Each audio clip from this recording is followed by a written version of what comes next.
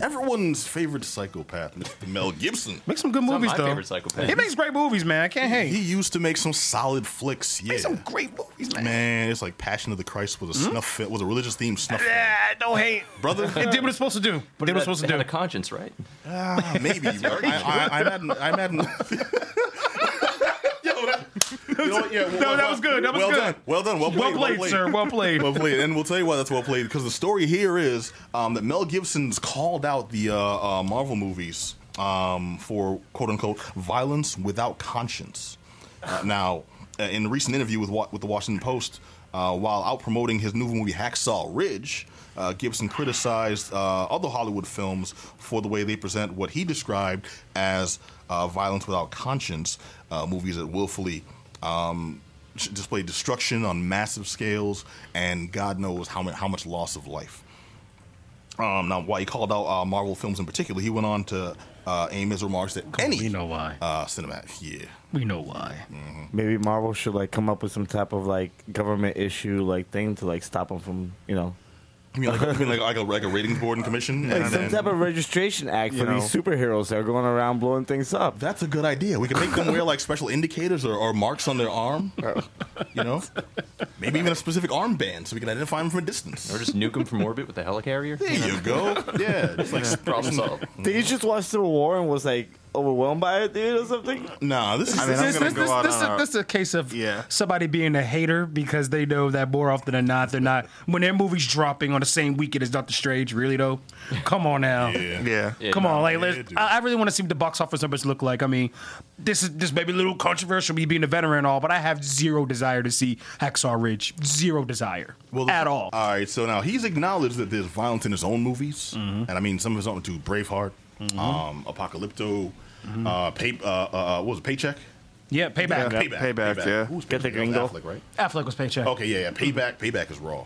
And Hacksaw Ridge, which is based off a true story, but like a true war story. And in that movie, from what I've heard, is like the violence in it. I haven't seen it unfortunately myself, but I've heard from like reliable sources that have gotten early taste on that the violence actually makes Saving Private Ryan, that Normandy beach scene, makes that like pale in comparison.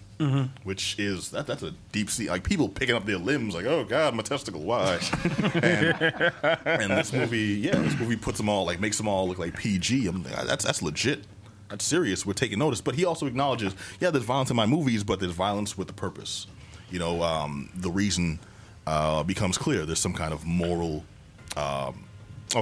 Best example is The Passion of the Christ, which is a movie with a deep religious message.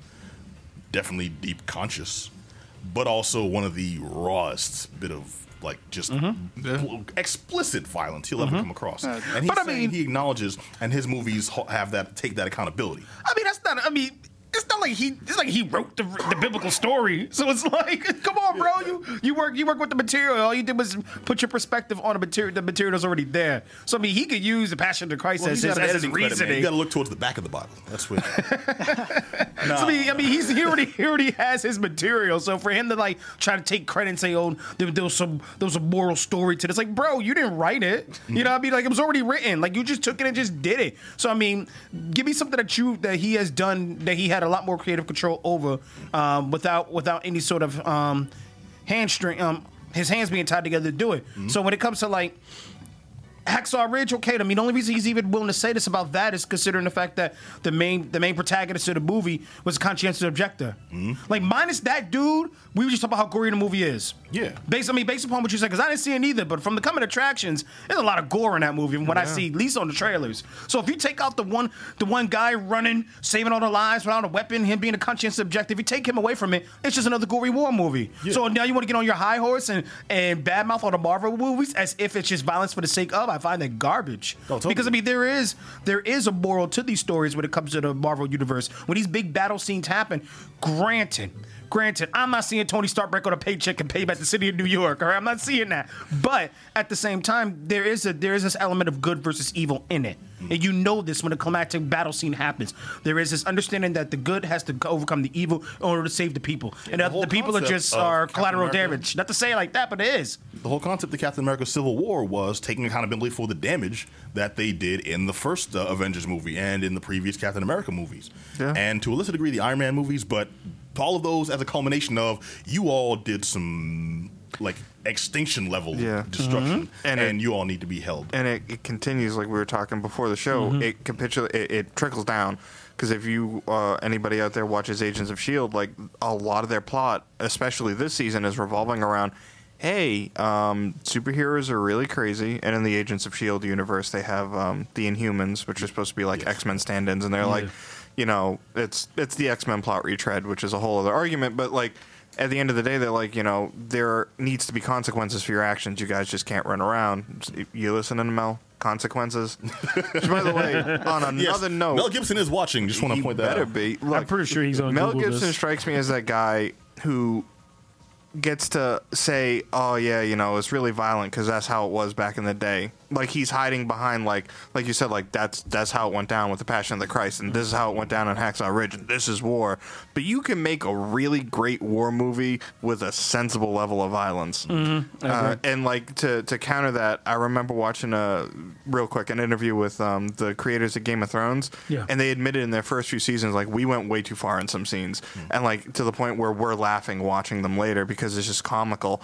Well, they couldn't help kill Sean Bean over and over again. I mean, they have a problem. Like the Battle of Blackwater, somebody gets stabbed in the back of the neck and he sort of falls over and there's blood everywhere, and they're like, we didn't need to show that for 4 seconds. It was 1 second would have been fine. You guys get the idea.